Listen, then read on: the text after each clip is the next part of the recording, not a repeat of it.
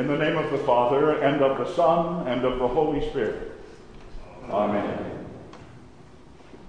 Beloved in the Lord, let us draw near with a true heart and confess our sins unto God our Father, beseeching him in the name of our Lord Jesus Christ to grant us his forgiveness. Our help is in the name of the Lord, who made heaven and earth. I said, I will confess my transgressions unto the Lord, and you forgave the iniquity of my sin. O Almighty God and merciful Father, I, a poor miserable sinner, confess unto you all my sins and iniquities with which I have ever offended you, and justly deserved your temporal and eternal punishment. But I am heartily sorry for them, and sincerely repent of them.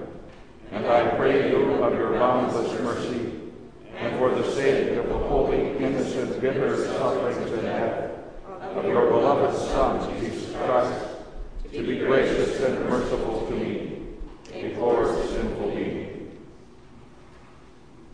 Upon this your confession, I, by virtue of my office as a called and ordained servant of the Word, announce the grace of God unto you, and in the stead and by the command of my Lord Jesus Christ, I forgive you all of your sins. In the name of the Father, and of the Son, and of the Holy Spirit. Amen.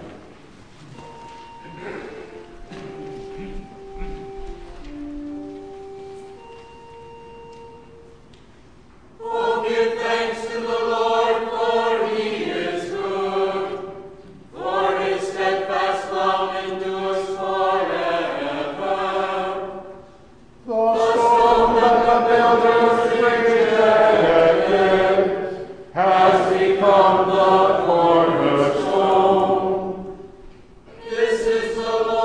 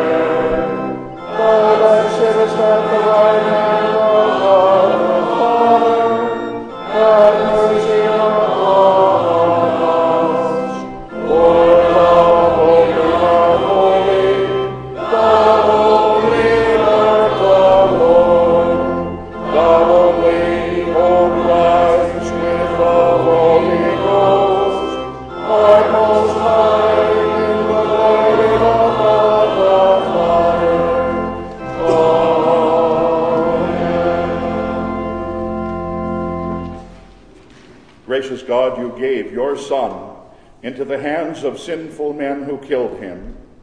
Forgive us when we reject your unfailing love, and grant us the fullness of your salvation through Jesus Christ, your Son, our Lord, who lives and reigns with you in the Holy Spirit, one God, now and forever. Amen. Amen.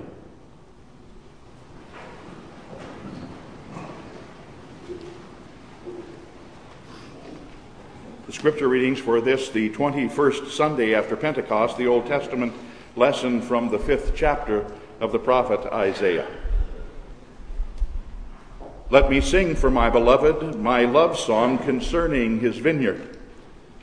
My beloved had a vineyard on a very fertile hill, and he dug it, and he cleared it of stones, and he planted it with choice vines, and he built a watchtower in the midst of it, and he hewed out a wine vat in it, and he looked for it to yield grapes, but it yielded wild grapes. And now, O inhabitants of Jerusalem and men of Judah, judge between me and my vineyard. What more was there to do for my vineyard that I have done in it? When I looked for it to yield grapes, why did it yield wild grapes? And now I will tell you what I will do to my vineyard. I will remove its hedge, and it shall be devoured. I will break down its wall, and it shall be trampled down. I will make it a waste, and it shall not be pruned or hoed, and briars and thorns shall grow up. I will also command the clouds that they rain no rain upon it. For the vineyard of the Lord of hosts is the house of Israel, and the men of Judah are his pleasant planting. And he looked for justice, but behold bloodshed, and for righteousness, but behold an outcry. This is the word of the Lord. Thanks be to God. He will command his angels concerning you, to guard you in all your ways. Bless the Lord, O my soul, and all that is within me. Bless his holy name. The epistle lesson from the 3rd chapter of Philippians. If anyone else thinks that he has reason for confidence in the flesh, I have more. Circumcised on the 8th day, of the people of Israel, of the tribe of Benjamin, a Hebrew of Hebrews, as to the law, a Pharisee, as to zeal, a persecutor of the church, as to righteousness, under the law, blameless. But whatever gain I had, I counted as loss for the sake of Christ. Indeed, I count everything as loss because of the surpassing worth of knowing Christ Jesus my Lord. For his sake I have suffered the loss of all things, and count them as rubbish, in order that I may gain Christ and be found in him, not having a righteousness of my own that comes from the law, but that which comes through faith in Christ, the righteousness from God that depends on faith, that I may know him and the power of his resurrection, and may share his sufferings, becoming like him in his death, that by any means possible I may attain the resurrection from the dead. Not that I have already obtained this or am already perfect, but I press on to make it my own, because Christ Jesus has made me his own. Brothers, I do not consider that I have made it my own, but one thing I do, forgetting what lies behind, straining forward to what lies ahead, I press on toward the goal for the prize of the upward call of God in Christ Jesus. This is the word of the Lord. Thanks be to God.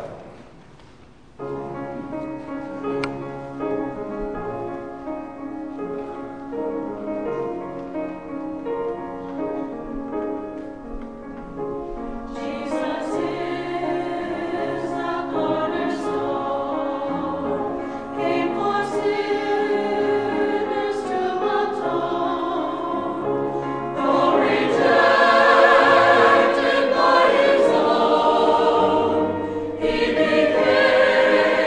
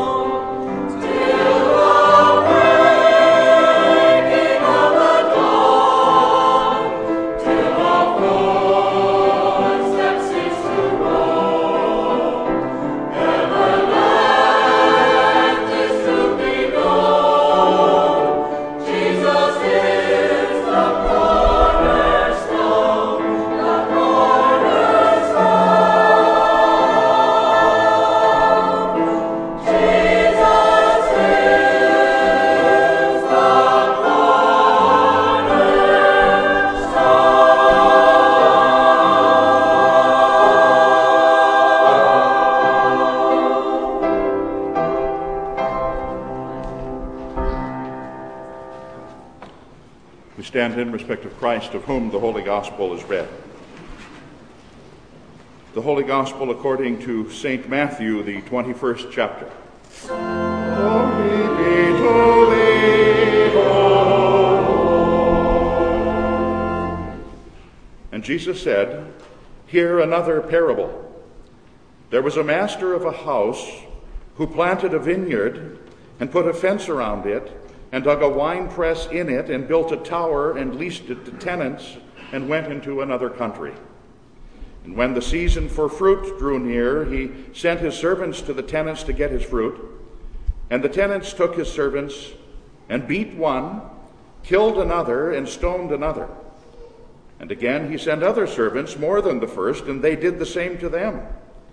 And finally he sent his son to them, saying, 'They will respect my son.' But when the tenants saw the son, they said to themselves, 'This is the heir. Come, let us kill him and have his inheritance.' And they took him and threw him out of the vineyard and killed him. When therefore the owner of the vineyard comes, what will he do to those tenants?' And they said to him, 'He will put those wretches to a miserable death and let out the vineyard to other tenants who will give him the fruits in their seasons.'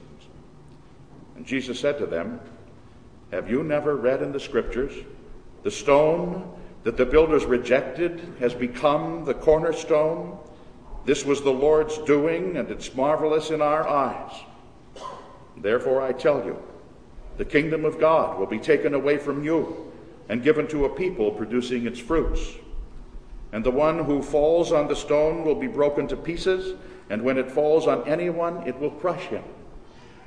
And when the chief priests and the Pharisees heard his parables, they perceived what he was speaking about them.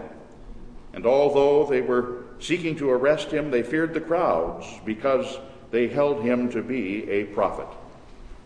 This is the gospel of our Lord. Praise be to thee, O Christ. Confessing our holy Christian faith in the words of the Nicene Creed.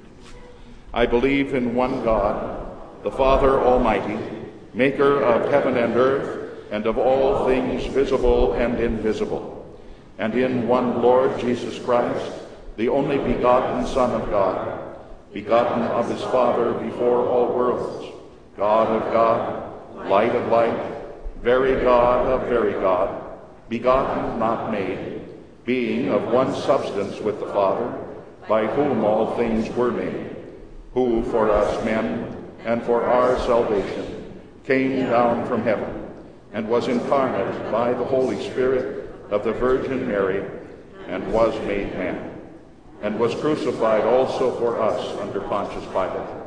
He suffered and was buried, and the third day he rose again according to the Scriptures, and ascended into heaven, and sits at the right hand of the Father. And he will come again with glory to judge both the living and the dead, whose kingdom will have no end. And I believe in the Holy Spirit, the Lord and giver of life, who proceeds from the Father and the Son, who with the Father and the Son together is worshipped and glorified, who spoke by the prophets. And I believe in one holy Christian and apostolic church. I acknowledge one baptism for the remission of sins, and I look for the resurrection of the dead and the life of the world to come. Amen.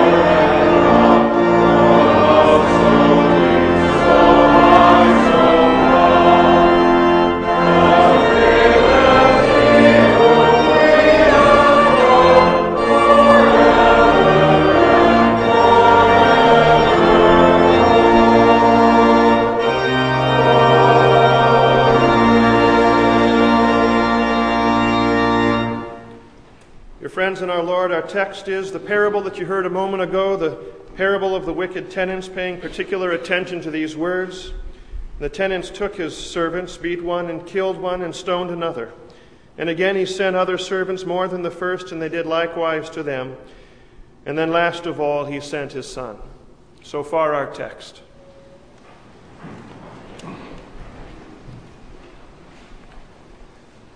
Grace and peace to you from God our Father and from our Lord and our Savior Jesus Christ.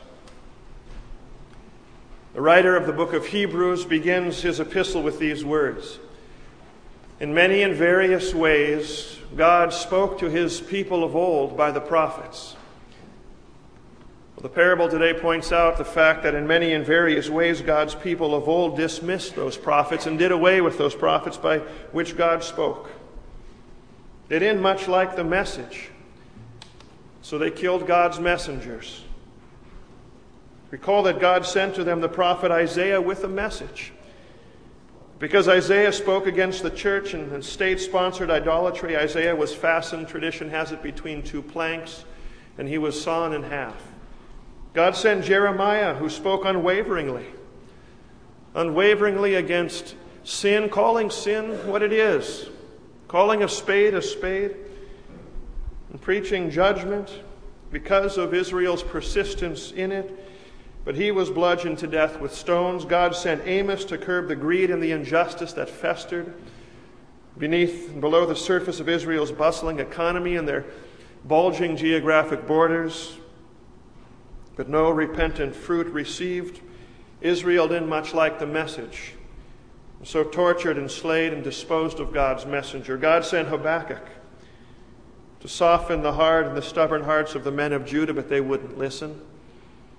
Not liking the message, the Jews stoned Habakkuk until he lay lifeless. God sent also Ezekiel to his people in their darkest days. The Babylonian captivity, Ezekiel warned against the worship of false gods. The message rejected. The messenger, Ezekiel, is said to have been strung to horses and dragged through the streets.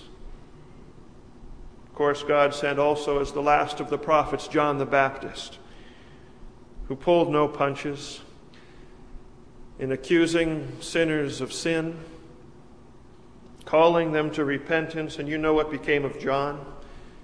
The message was rejected. The messenger silenced when Herod beheaded this prophet of the Most High, as he's called. You see, in many and various ways, God spoke to his people of old by these prophets, but so often they just didn't want to hear what he had to say.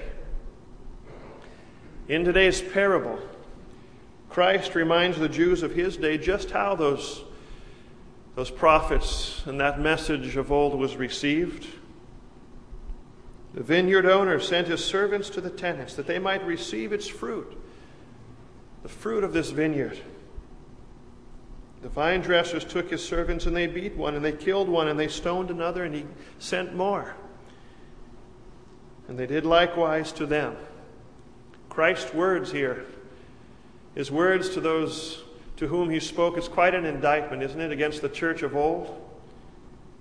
In fact, the church could be charged here on two accounts. Not only did they not like the message and reject the message, but the church killed the messenger.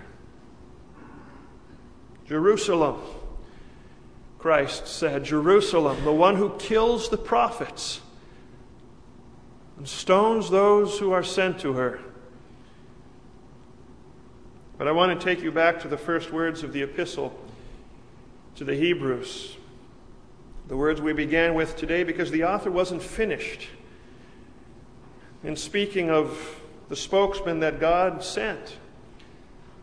In many and various ways, he writes, God spoke to his people of old by the prophets.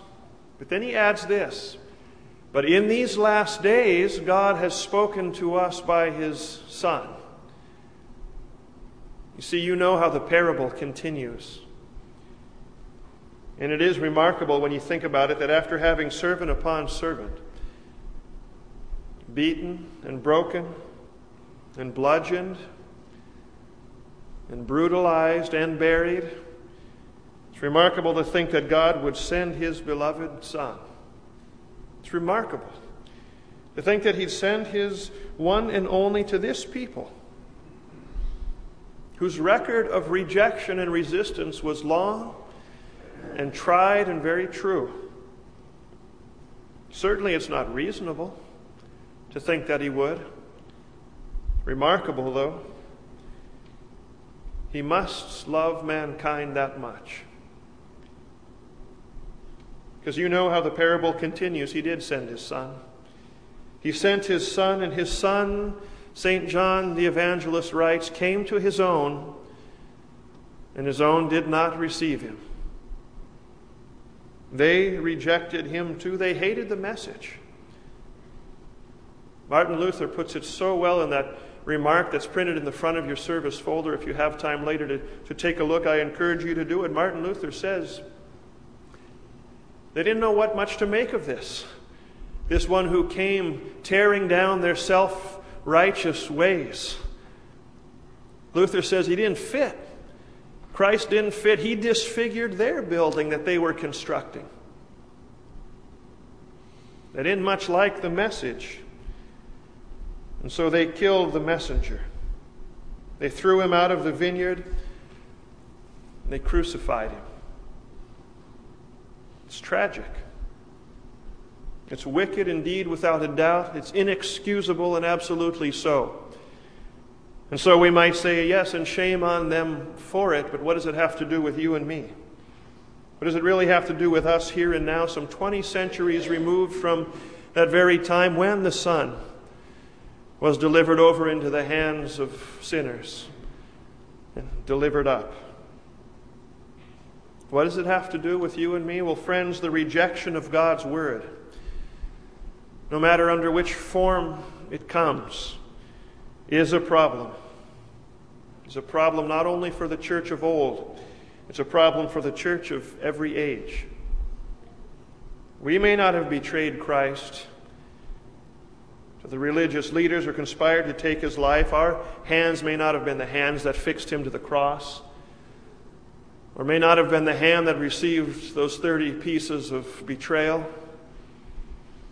Maybe we didn't kill the prophets and manhandle those sent, but there are many more ways, and more subtle ways indeed, but equally sinful ways to reject God's Word. Think about it. Think about it. Like his people of old, have we disregarded God's Word by disregarding those who deliver it? Does the church everywhere affirm what Christ did of those that he's sent? He who hears you hears me. Do we in our own lives individually so? Do we partition or saw, if you will, God's Word in half, choosing only to value the part of it that doesn't infringe upon our chosen way of life? Or do we perhaps drag it through the streets, as it were, profaning it as ordinary or less? Or do we, like some before us, simply choose not to hear it? Many and various, you see, are the ways to reject the message of that vineyard owner when it comes. And it's a problem, as I say, not only for the church, the people of the church of God, it's a problem too for the leaders of the church of every age as well. And you notice something interesting in the gospel text for today. Matthew tells us that the chief priests, remember at the end of the reading, he said the chief priests and the Pharisees perceived, and rightly so, perceived in this parable that Jesus was speaking of them. Who were they but the leaders of the church of their day, the professional expounders, explainers, preachers, proclaimers, teachers of the message, the ones who should have been cultivating repentance and the fruit of repentance. And indeed it's true, age after age, leaders within the church, certainly guilty of that, of going the way of leaders of old. So tempting it is in every age to disregard the full counsel, the whole counsel, the complete counsel of God's Word. And all around us we see and hear of churches in Christendom doing just that. Mitigating or lessening or diminishing the proclamation of God's judgment against sin, the law. God's law that would drive us to that very repentance of which Christ spoke. And why is it so often done? Well, it's supposed that the message would be far more palatable to people and attractive and less offensive to the world. But what, though, does God say about changing the message, about adding sweetener and saccharin when God's recipe is called for salt? What does God say? To his watchmen, he said through his prophet, "Warn them for me," he says. "For when I say that the wicked shall surely die, and you do not speak to warn them, the wicked shall yet die in his iniquity. But his blood I'll require at your hand." You see, changing the message to any degree is rejecting the message to that very degree. And in our age, certainly there's a pandering too to the permissiveness of the postmodern mindset that suggests that what's true for me may not be true for you or for others, for someone else. Refusing to hear his Son. Has the message been forgotten that was spoken to us through his Son? When his Son said to the Father, "Your word is truth." When Christ said, "I am the way and the truth and the life." In every age, leaders in the church too are tempted to compromise in an attempt to satisfy the insatiable demands of the culture of the time, surrendering the timeless authority of God's word to the suggestion that these old and ancient scriptures certainly they don't still apply in our new and our changing times. Refusing to hear his prophet. Has been rejected then the message that God spoke through the prophet? "I am the Lord," he said, "and I do not change. And though heaven and earth would pass away, my word, mark it, will never pass away." Not only a lightening of the law, but also a dilution, a diluting of the gospel has been a problem. So that human efforts are said to be the cornerstone of assurances. How is it? So often the measure of one's Christian commitment to a dying world, one's zeal, so subtly replaces the emphasis of Christ's commitment to this dying world as the cornerstone and indicator of a sound Christian structure. You see what's done? One's love of God trumps the God of love.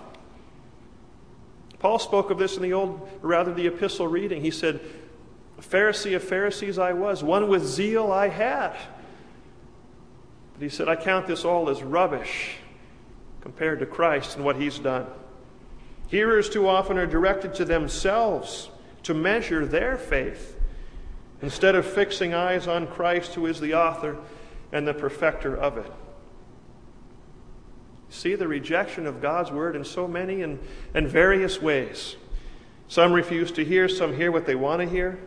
Some dress up and cover up God's word so that it's eventually lost. And all of this really is depicted quite well with a little known piece of American historical trivia. Did you know that no one knows exactly where the cornerstone of the Washington Monument really lies? It's true, the precise location of that sturdy capstone, of that grand obelisk, near the tallest in the world, remains a mystery, undoubtedly covered up and lost track of in the construction of the monument. And so it is with those who cover up God's word, rejecting it as it is, and trying to make it something that it's not. It's a tragedy. Because in the end, the cornerstone is hidden and covered up and it's lost. To the person, each and every one of us is guilty with the tenant's guilty hands. To the person, each of us should heed with fear the stern warning that Christ issues with this parable today. If you continue to reject, you will be rejected. For the stone that the builders of all of these humanly devised systems of salvation, the stone that the builders rejected, the stone God has made the cornerstone, the chief capstone.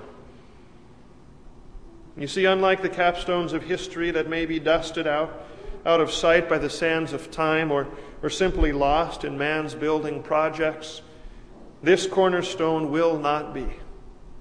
It will not be. Either you'll stand by grace upon it, or, as Christ said, you'll be crushed and condemned under it. But you think about what God the Father did for you. You think about what the owner of the vineyard did for you. And you can be certain where God the Father intends for you to be. Knowing how His beloved Son would indeed be received by the hands of men, He sent Him anyway. Knowing that tenants' hands couldn't nail His Son to the cross fast enough, He sent Him deliberately. Knowing that the rock of divine justice would come crushing down upon His Son, so that it need never come down on you or me, He sent His Son lovingly. For mark His message and receive it well. Through the prophet Isaiah, he has said, "It pleased the Lord to crush him." It pleased the Lord to crush him and to make His soul an offering for our sin. Knowing what would be done to His Son, He sent Him lovingly, and the Son with equal love for you, lovingly went. The Son lovingly went, and yet He still comes. He still comes to tend to His vineyard most faithfully, most loyally to us against the tide of human resistance and rejection. He sends regularly and predictably a forgiving and a saving grace by His Word, and by baptismal water, and by the sacrament of the vineyard. And that bread and that wine, His very body and blood to us. And through these things, what does He do? Forgives us, certainly so, but through these things He also changes our naturally tenant-like hands, so that they drop the sword of resistance. They drop the swords of resistance, and they take in hand the plowshares that work in His vineyard for the fruit of repentance. Think of what God has done for you, and you'll recognize that by His grace you're resting securely right where He intends for all people to be, securely upon Christ the cornerstone. This is the cornerstone of confidence that God's people of all time and the leaders in the church of every age have had. It's their confidence. It's the cornerstone of confidence that compelled apostles and evangelists to deliver God's word no matter what came of them. Matthew preached until he too was slain by the sword. Mark, until he was dragged through the streets of Alexandria, did he confess Christ. Luke confessed Him until he was hanged from an olive tree. Stephen, until he was stoned. Peter, until he was crucified upside down. James the Greater, until he was thrown from the pinnacle of the temple and then beaten to death. Bartholomew, until he was flayed alive, and the list goes on and it goes on. But it does go on and on, because these messengers and these confessors of God, they knew what the prophets of old knew. And together they share and did share the same life confidence that we share with them and with the hymnist who penned these words that we'll now sing, that Christ is our cornerstone. On Him alone we build, with His true saints alone the courts of heaven are filled. On His great love our hopes we place of present grace and joys above. Rise now and sing with me the post-sermon hymn, Christ is our cornerstone, hymn number 912.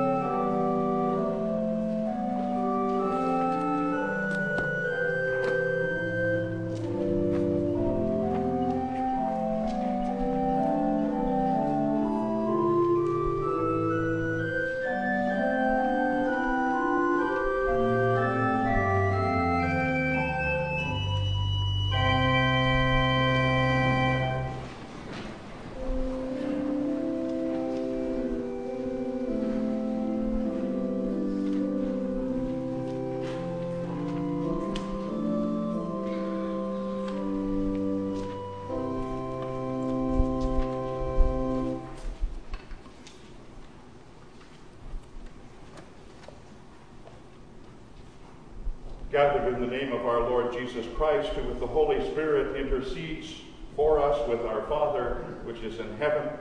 We pray as he bids us for our brothers and sisters in Christ throughout the world, for one another, and for all people in their time of need, we pray. Holy Father, you have called people out of every nation to be your church through faith in the redeeming sacrifice of your Son.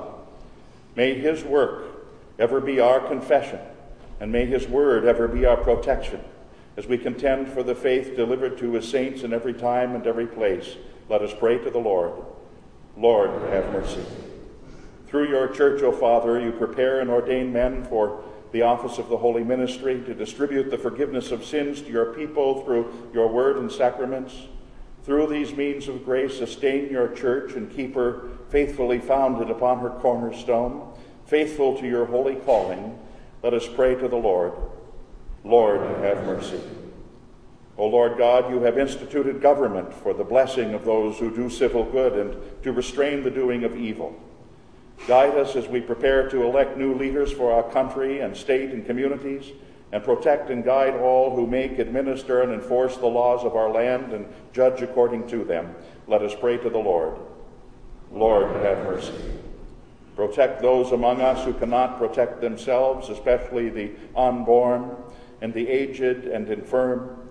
Guide and protect our military personnel, especially those in hostile places of this world, that when their duty is completed, they may return safely to those who love and miss them. Let us pray to the Lord. Lord, have mercy.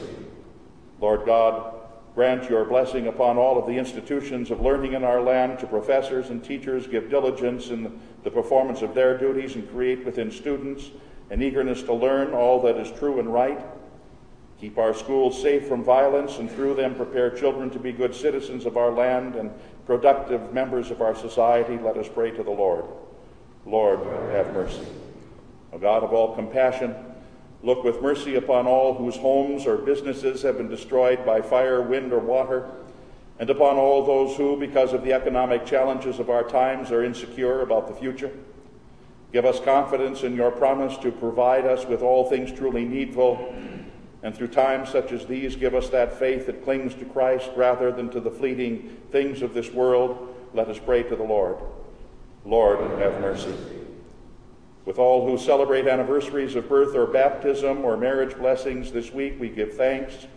And we pray also for those who gratefully remember the years of marriage that they have shared with those that you have in your divine wisdom called home to heaven. To that end, hear our prayer for Ellie Heinz, who with husband Dennis would have this week celebrated the 50th anniversary of their marriage. Bless Ellie through her memories and through the faith in Christ which she shared with Dennis, who now enjoys faith's eternal blessings. Let us pray to the Lord. Lord, have mercy. You give us, O Father, our bodies and souls, our eyes, our ears, and all our members, our reason and all our senses, and still preserve them. Keep the sick among us, the suffering, keep the recovering in your constant care. According to your gracious will, grant them substantial healing. Comfort and strengthen them through your word and sacraments, that their trust in you may be renewed and built up in the midst of their afflictions. Let us pray to the Lord. Lord, have mercy. You gave your Son as the one sacrifice for all sin. As he now gives his very body and very blood under the form of bread and wine, may all who partake of it eat his body and drink his blood, do so in repentance and faith, that their sins would be forgiven, that they may be fortified in him. Let us pray to the Lord. Lord, have mercy. You know, O Holy Father, what best to grant us of those things we've asked. Answer our prayers according to your abundant mercy, through your Son, Jesus Christ our Lord, to whom with you and the Holy Spirit be all honor and praise and power now and forever. Amen.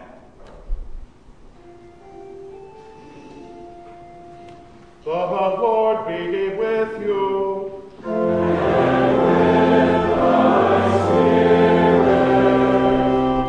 Lift up your hearts. We lift them up unto the Lord. Let us give thanks unto the Lord our God. It is meet and right so to do. It is truly meet, right, and salutary that we should at all times and in all places give thanks to you, Holy Lord, Almighty Father, everlasting God, through Jesus Christ our Lord, who, having created all things, took on human flesh and was born of the Virgin Mary.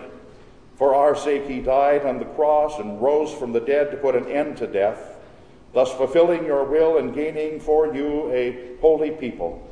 And therefore with angels and archangels and with all the company of heaven we laud and magnify your glorious name evermore, praising you and saying, Holy, holy, Lord God of Sabbath, heaven and earth are full of thy glory. Hosanna, Hosanna, Hosanna in the highest. Blessed is he, blessed is he, blessed is he that cometh in the name of the Lord. Hosanna, Hosanna, Hosanna in the highest.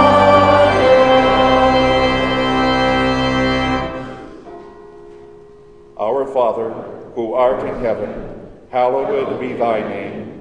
Thy kingdom come, thy will be done, on earth as it is in heaven. Give us this day our daily bread, and forgive us our trespasses, as we forgive those who trespass against us. And lead us not into temptation, but deliver us from evil. For thine is the kingdom, and the power, and the glory forever and ever.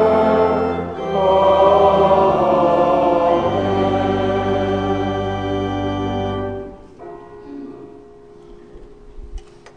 Our Lord Jesus Christ, on the night when he was betrayed, took bread, and when he had given thanks, he broke it, and gave it to the disciples, and said, Take and eat. This is my body, which is given for you. This do in remembrance of me. In the same way also he took the cup after supper, and when he had given thanks, he gave it to them, saying, Drink of it, all of you.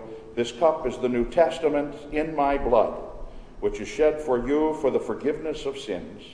This do as often as you drink it in remembrance of me. The peace of the Lord be with you always. Amen. Amen.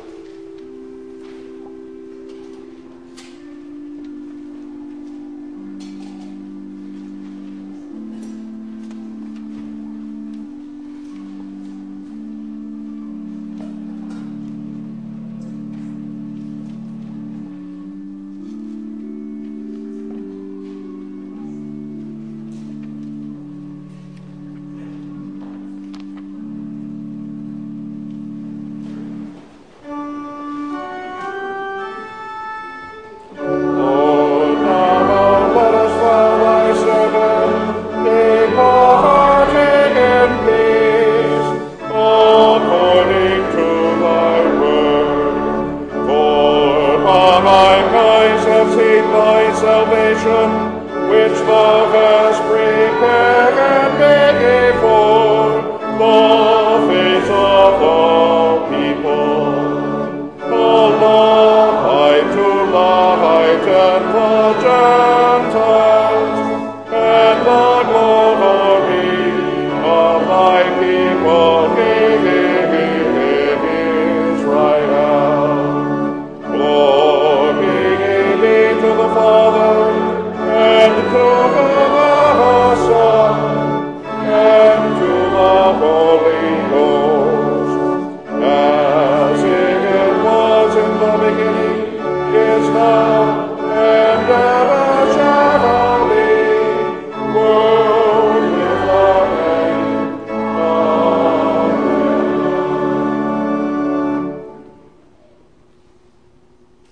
Oh, give thanks unto the Lord, for he is good, and his mercy endureth forever.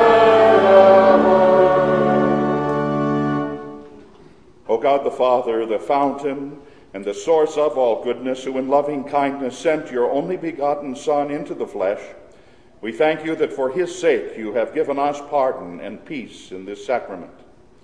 We ask you not to forsake your children, but always to rule our hearts and minds by your Holy Spirit, that we may be enabled to serve you. Through Jesus Christ, your Son, our Lord, who lives and reigns with you in the Holy Spirit, one God, now and forever. Amen. The Lord be with you.